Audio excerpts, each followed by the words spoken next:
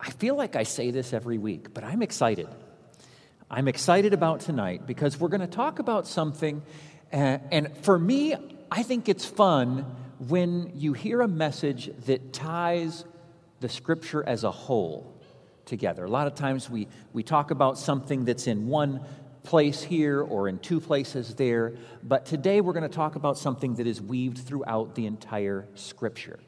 We're going to start in Ephesians chapter 1, verse 9, but I'm going to read it from the Phillips translation, which is a little bit less well-known than NIV and King James, but listen to what it says here. It says, "For God has allowed us to know the secret plan, or the secret of His plan, and it is this.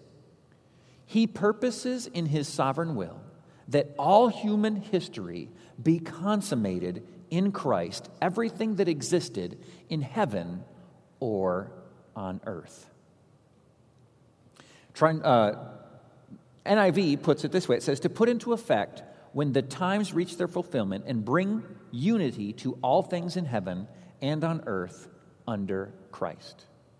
This is God's plan. God had a plan for us from the beginning, and He put that plan in the Bible. Now, here's what's interesting. The Bible, most of us know the Bible is God's Word. But what's interesting is listening to me right now, there are people on so many different spectrums. Some of you have been known all 66 books of the Bible, been able to quote them in order since like first grade when your parents or your Bible school teacher made you memorize them all. How many of you memorized the books of the Bible as a child? All right, many of us. Other people didn't know there were 66 books in the Bible until right now. And I won't ask you to raise your hand. There's nothing wrong with that. The Bible is God's Word. We're here to learn. I want to take just a few seconds just to explain it to those who aren't here. The Bible does have 66 books. It has two chunks. We have the Old Testament. We have the New Testament. Think of it before Jesus, after Jesus. We know, many of us realize it starts with Genesis, ends with Revelation. But here's another interesting thing. It's not placed in order chronologically. It's kind of like going to Netflix. You go to Netflix, there's just so many different movies to look at. If they put them in order based on when they were made, how many of you would get confused pretty fast? Instead, they're in genres, action films, romantic comedies, TV series, and the genres go on. That's how the Bible is bunched. Genesis, Exodus, Leviticus, Numbers, and Deuteronomy are they call it the Pentateuch. Those were the 5 books written by Moses. And then all the way up to Job, not including Job, those are your history books. Genesis has the history of the beginning. So when we look at the very first chapter of the first book of the Bible, we do see in the beginning, and we see the story of how the world was made. But how many realize it wasn't written on that day? It was actually written by Moses per the inspiration of the Holy Spirit later. So we see the history books, then we have Job, and we have Psalms and Proverbs and Ecclesiastes and Song of Solomon. Those are poetry. And then after that, we have the minor and the major prophets, ending in Malachi, and that finishes up the Old Testament. And so if you're saying, man, where do I start reading? Do you start in Genesis and just work your way through? I'm probably going to recommend, if you've never opened the Bible, that instead of starting in Genesis, you start in the New Testament with the story of Jesus. The New Testament is Matthew, Mark, Luke, and John. We've got the Gospels, the story of Jesus. Then we have a history, but there's not a whole section. There's just Acts. And then you have the epistles, which are letters written by some of Jesus' disciples and Paul to the churches, telling them how to apply what Jesus did for us to their lives and how that applies to them. And then the whole thing is wrapped up with Revelation. And that's what the Bible looks like. If we're talking the Netflix analogy, the recommended for you section, if you're new to the Bible, would be start with the story of Jesus in Genesis. If you want to mix it up a little bit, one great way to mix it up is go to Proverbs which is practical advice for life. There's 31 chapters. There are between 28 and 31 days in every month. A popular thing to do is to read one chapter per day.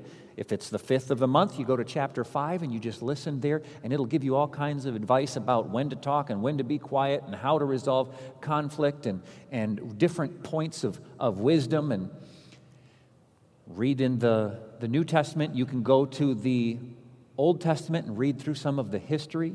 When you get into the prophets, it'll flow a little bit less like a story.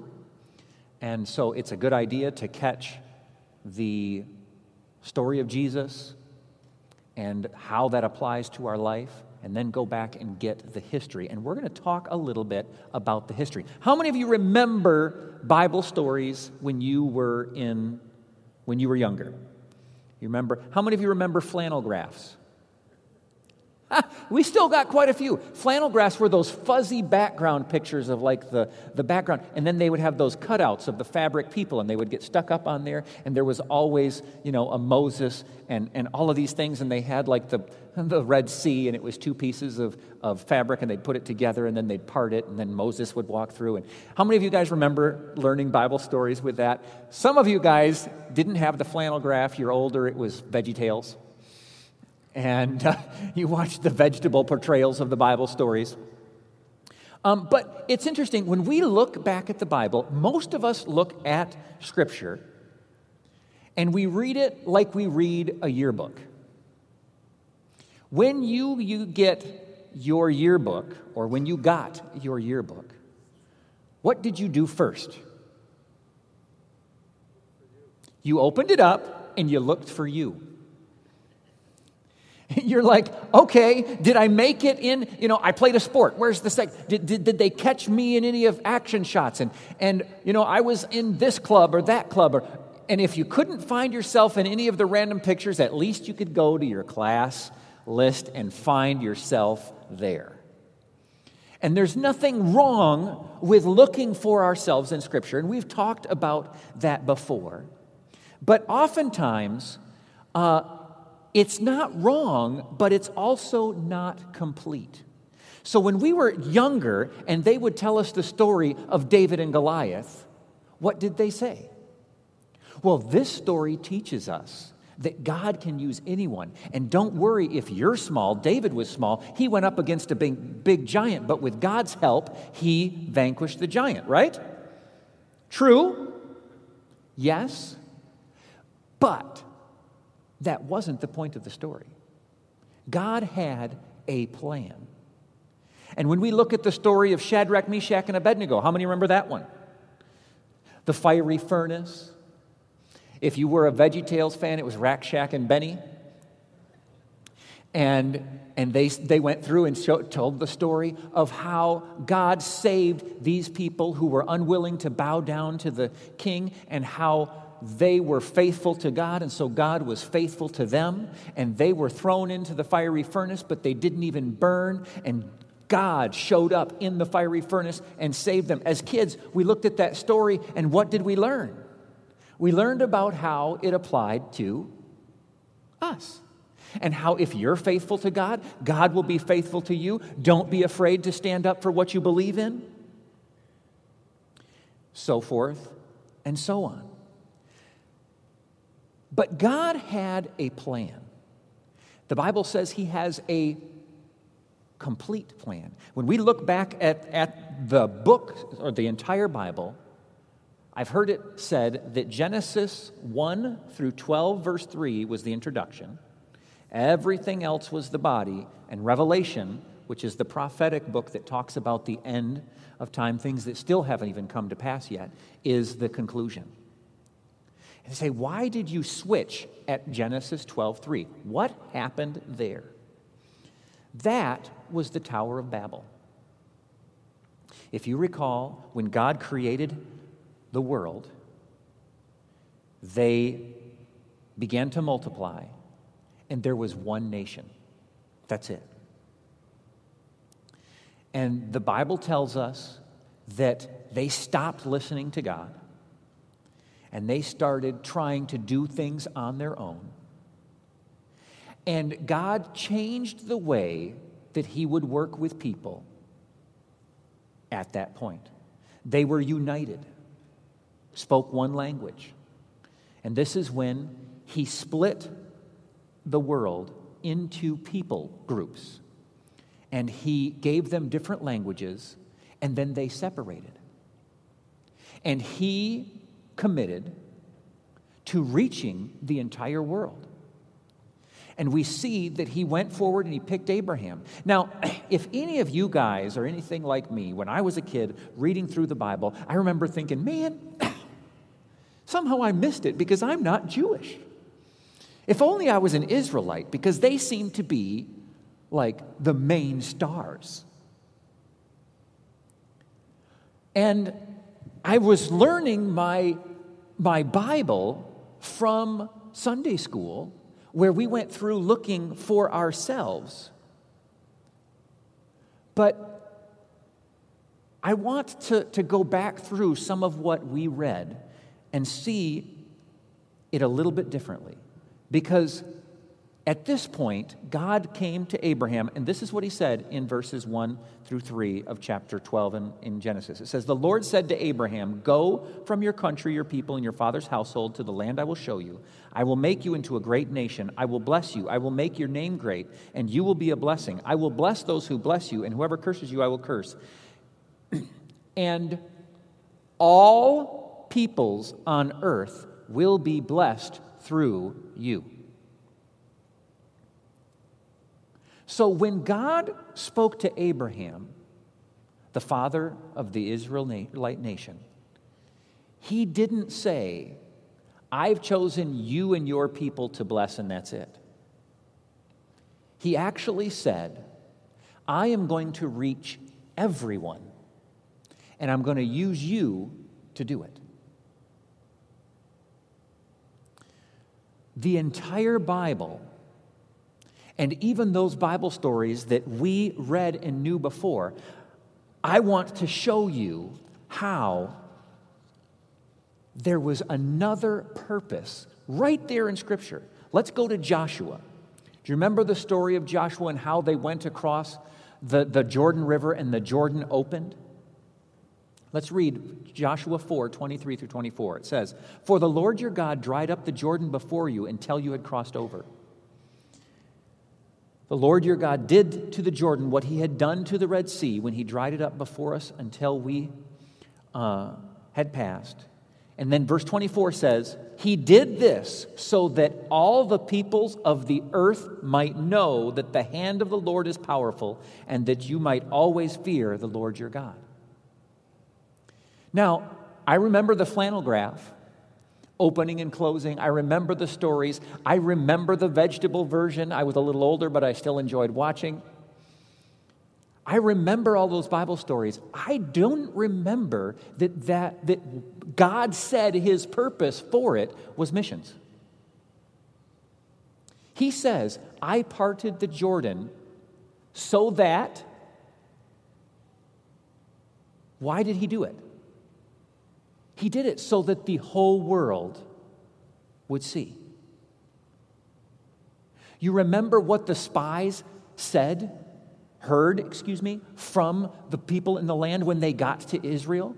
40 years after they had crossed the Red Sea, and it had parted and it had opened, and all of that had taken place. They snuck in there and they started spying out the land because it was finally time for them to go in, and they asked the people about it, and the people said they were all afraid. Rahab told them, "The people are afraid of you because they remember the stories of what God did through you." Everybody knew about God because of what he'd done. He parted the sea so that all the peoples of the earth might know. Just like he told Abraham, he would show himself to the world through the Israelites. I remember being, I don't want to say misinformed, but underinformed when I was a kid, not realizing that God's heart had never left the entire world. Let's look again at the story of David and Goliath.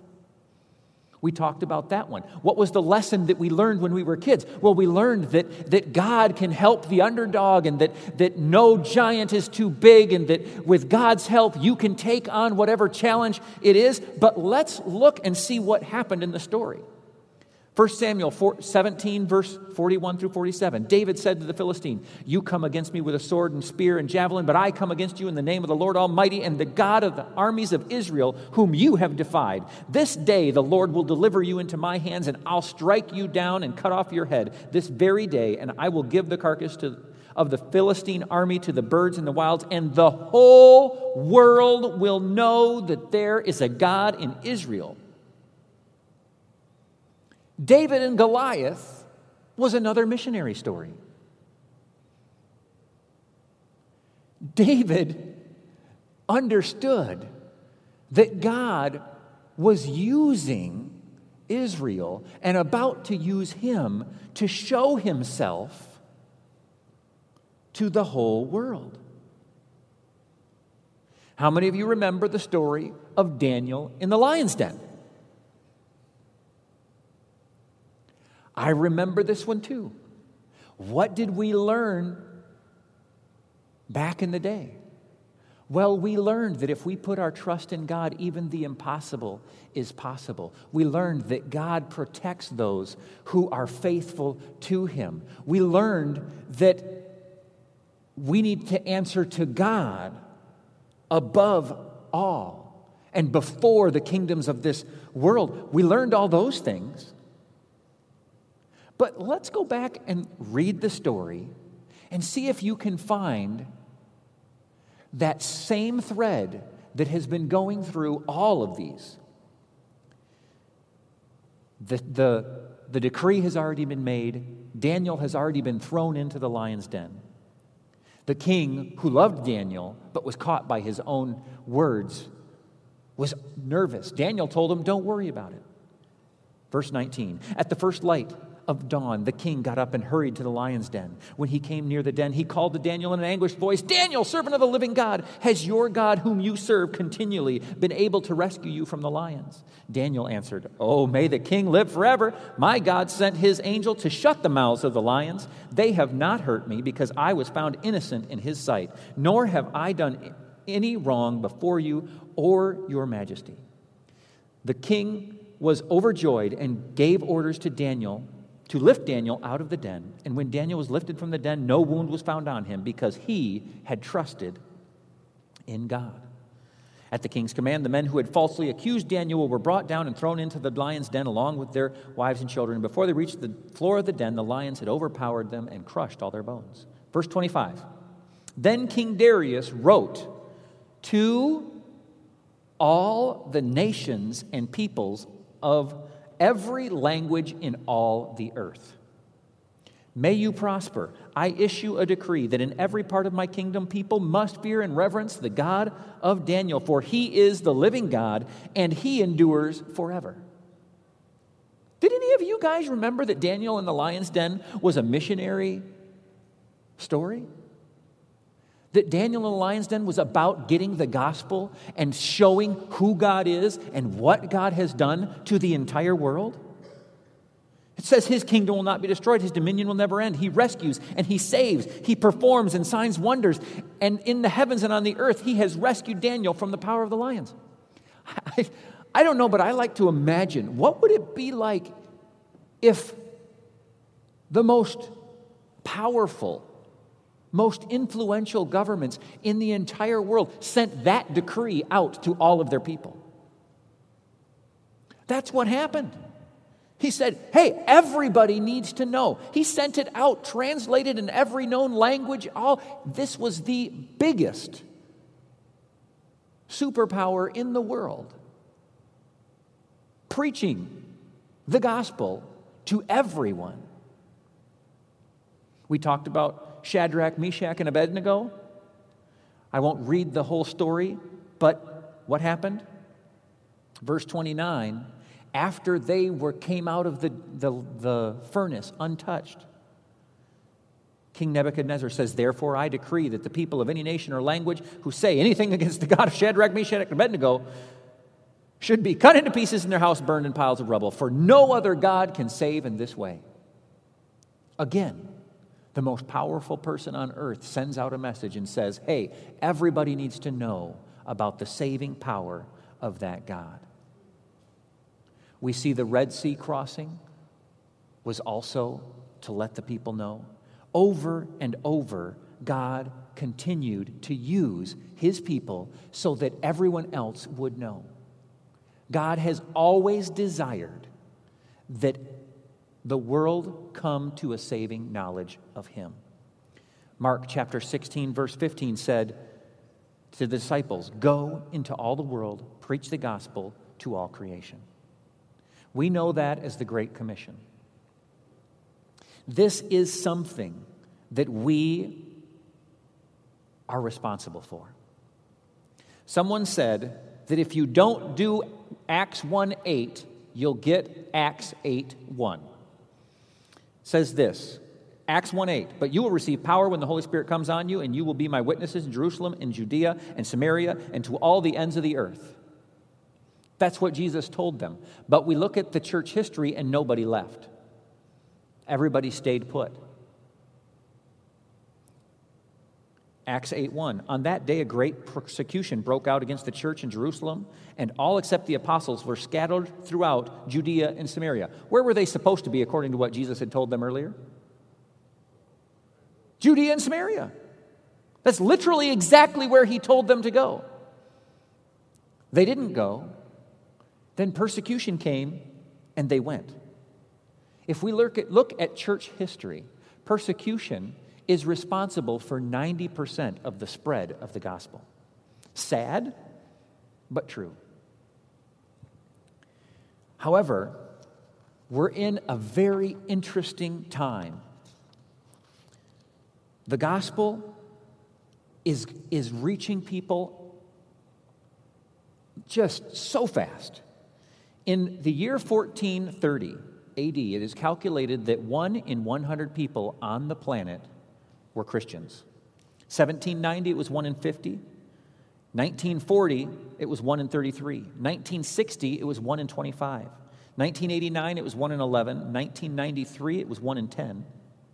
In 2000, it was close to 1 out of every 3 people on the face of the planet professed to be a Christian. I looked up the statistics today, and I didn't find something from 2020. I found something from 2017 that said there are 7.3 billion people on the planet who profess to be Christians. That's 31%, which is pushing 1 in 3, just a little below. 33.333% would be 1 in 3. The gospel is being spread throughout the world.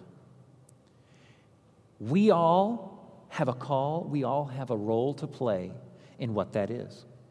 Good news is, if you're a part of Resurrection Life Church, we're all doing it. We've been doing it for a while. I went to our missions department today and I said, hey, what can you tell me about missions right now at Res Life? And they said, well, we support over 65 different missionaries or missions organizations around the world as well as here. Outside of ourselves, the organizations not including Res Life Church. There are 16 of them we've been supporting over 20 years. We, this year, have given $948,292 to missions as of this afternoon. We're almost to 1 million, guys, for just this year alone. Our giving during COVID to missions went up. We've gone up. We have, just to highlight a few, we have one missionary couple, Jim and Brenda Apur. They've planted over 300 churches in Eastern Europe.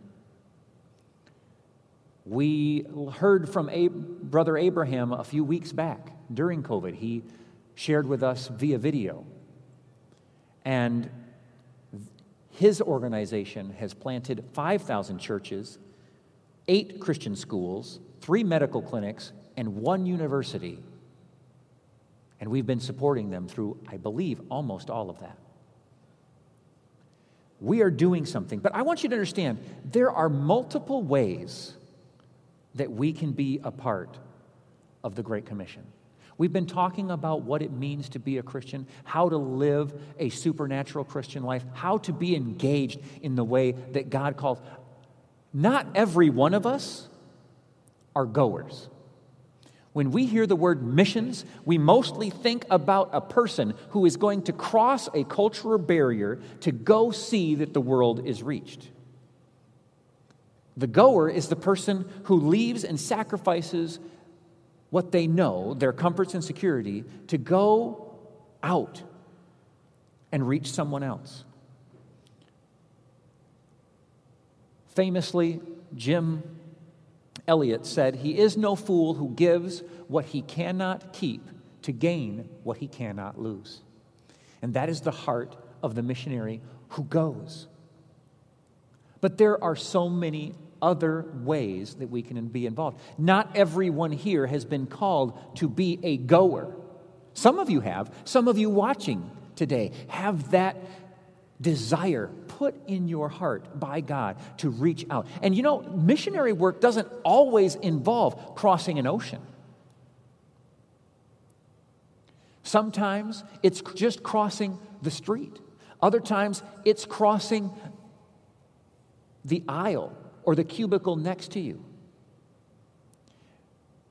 Sometimes it involves a totally different culture. Sometimes it doesn't. You know, in America,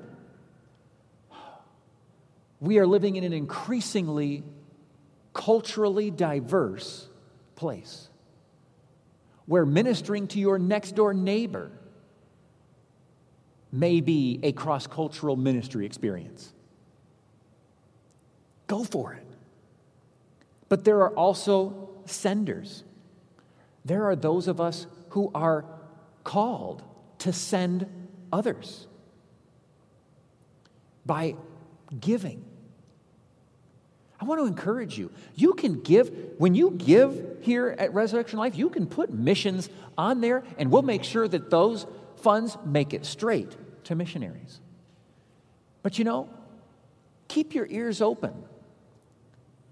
There are people who leave from this church, and perhaps in your family circles or other Christian circles where you live, who go on missions, long-term, short-term, and they need people who feel called to assist in financing what they're doing.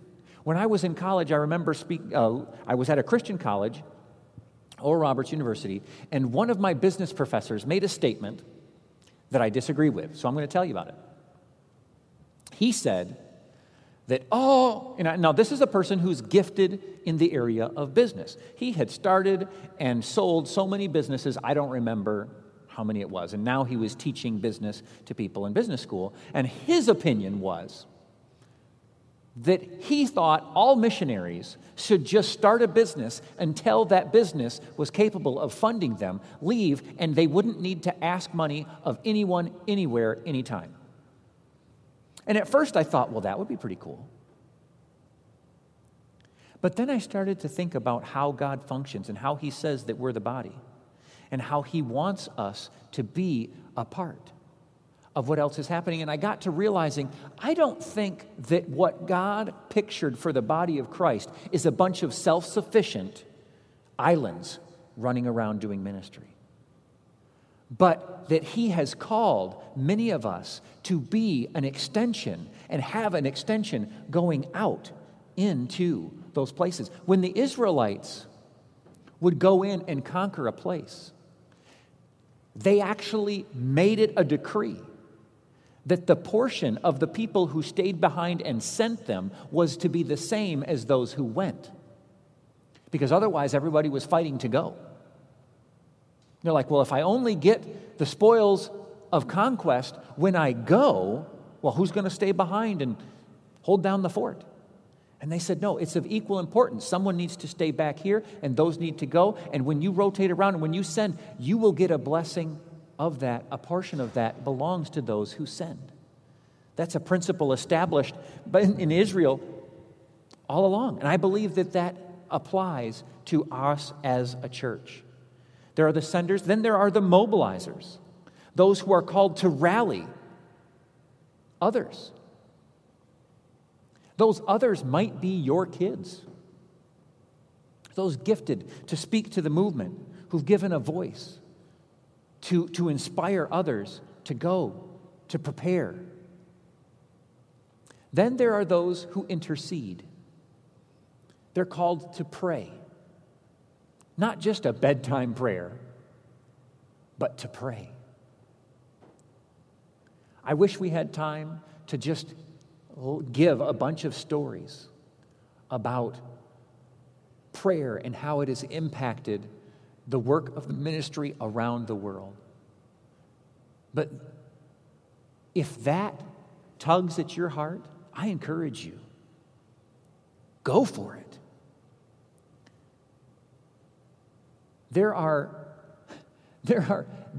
There's a story, I just have to tell it. There was a nursing home and a Bible study that was going on in the nursing home. And the people who were doing this Bible study started teaching to the group of people in the nursing home the power of prayer. And they started bringing in a map. And once a week, they would put up the map and they would share with them. And they would leave, and then they'd come back the next week and they'd pull out that stuff and they would do it again. And the management of the nursing home came to them and said, we need you to know that the food consumption of our people who are going into your thing has gone up by 30%. They said they're more energetic, they're doing better, and this daily thing that you have going on, they said, daily thing? What are you talking about? We only come once a week. They said, oh no, they've been meeting together every single day. They put up that map, and they were praying for the world, making things happen all around the world, being a part of what God had done. People had written them off as having nothing left to do, but they had seen the power of prayer and realized that they had a role to play. There are interceders. Then there are greeters. Not right now during COVID, but the statistics tell us that 84% of foreigners who study in the U.S. will never set foot in an American citizen's home. And the stories that we could tell about famous foreigners who you don't like and how much they disliked America and how they came here to study.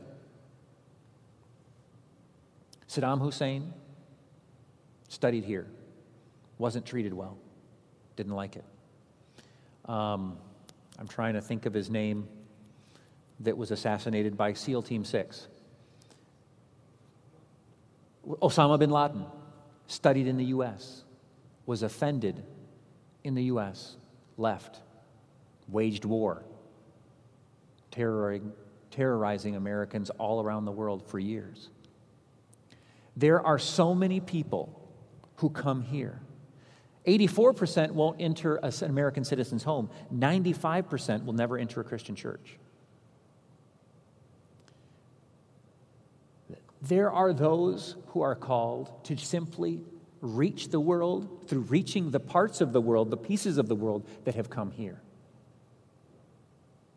Fidel Castro, another person who came, studied here, left, begrudged. And then there are those who enable others to go. Those who work in ensuring laws and government exist to support. We all have roles and ways that we can play a part in God's plan of global evangelism. Listen,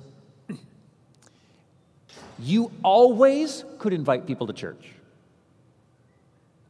but it has never been easier than it is right now.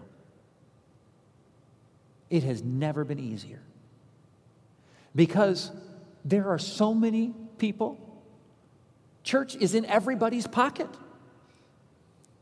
All you need to do is go to the service that you just attended. Share it.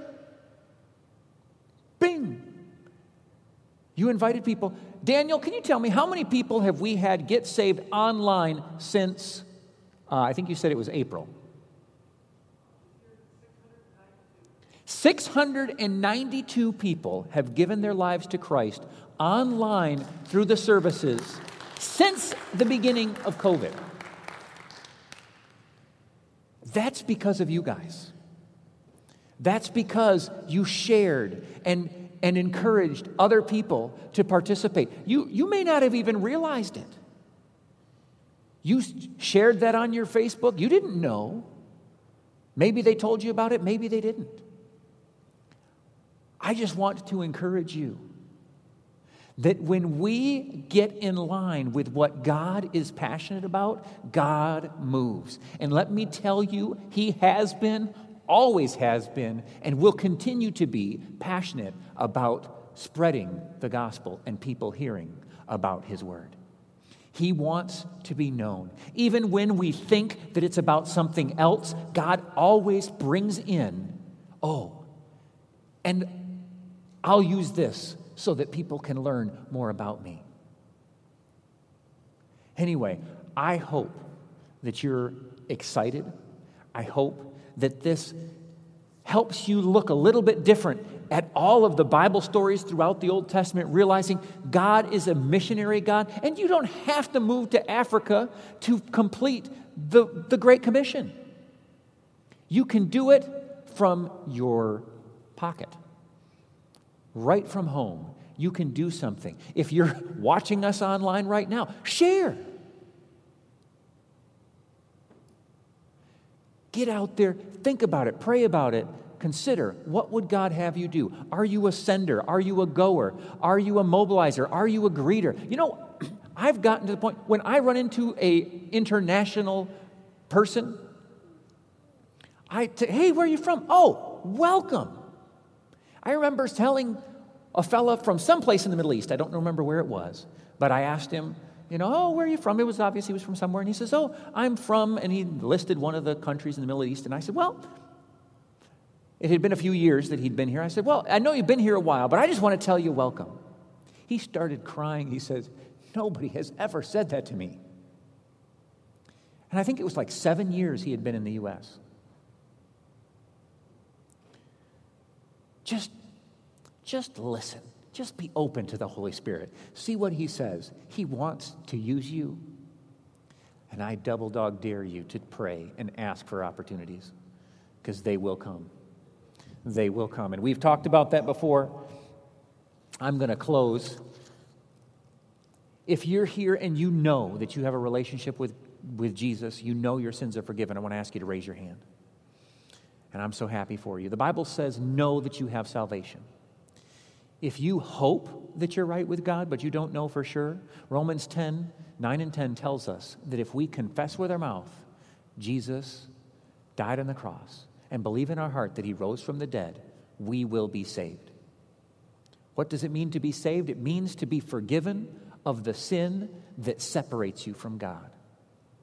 It means that when you die, there's nothing separating you anymore from God's presence, and you spend eternity in heaven with Him. If you want to know that, I want to encourage you to pray with me. Those of you who are at home, I want to encourage you, pray with me. If you say these words and believe them with your heart, the Bible says your sins are forgiven and you'll be right with God. Let's pray. Dear God,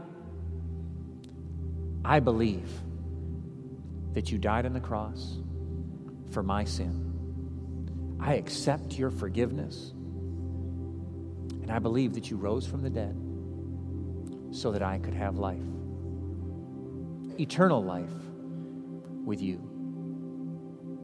I make you the Lord of my life. I repent of my sin. In Jesus' name, amen.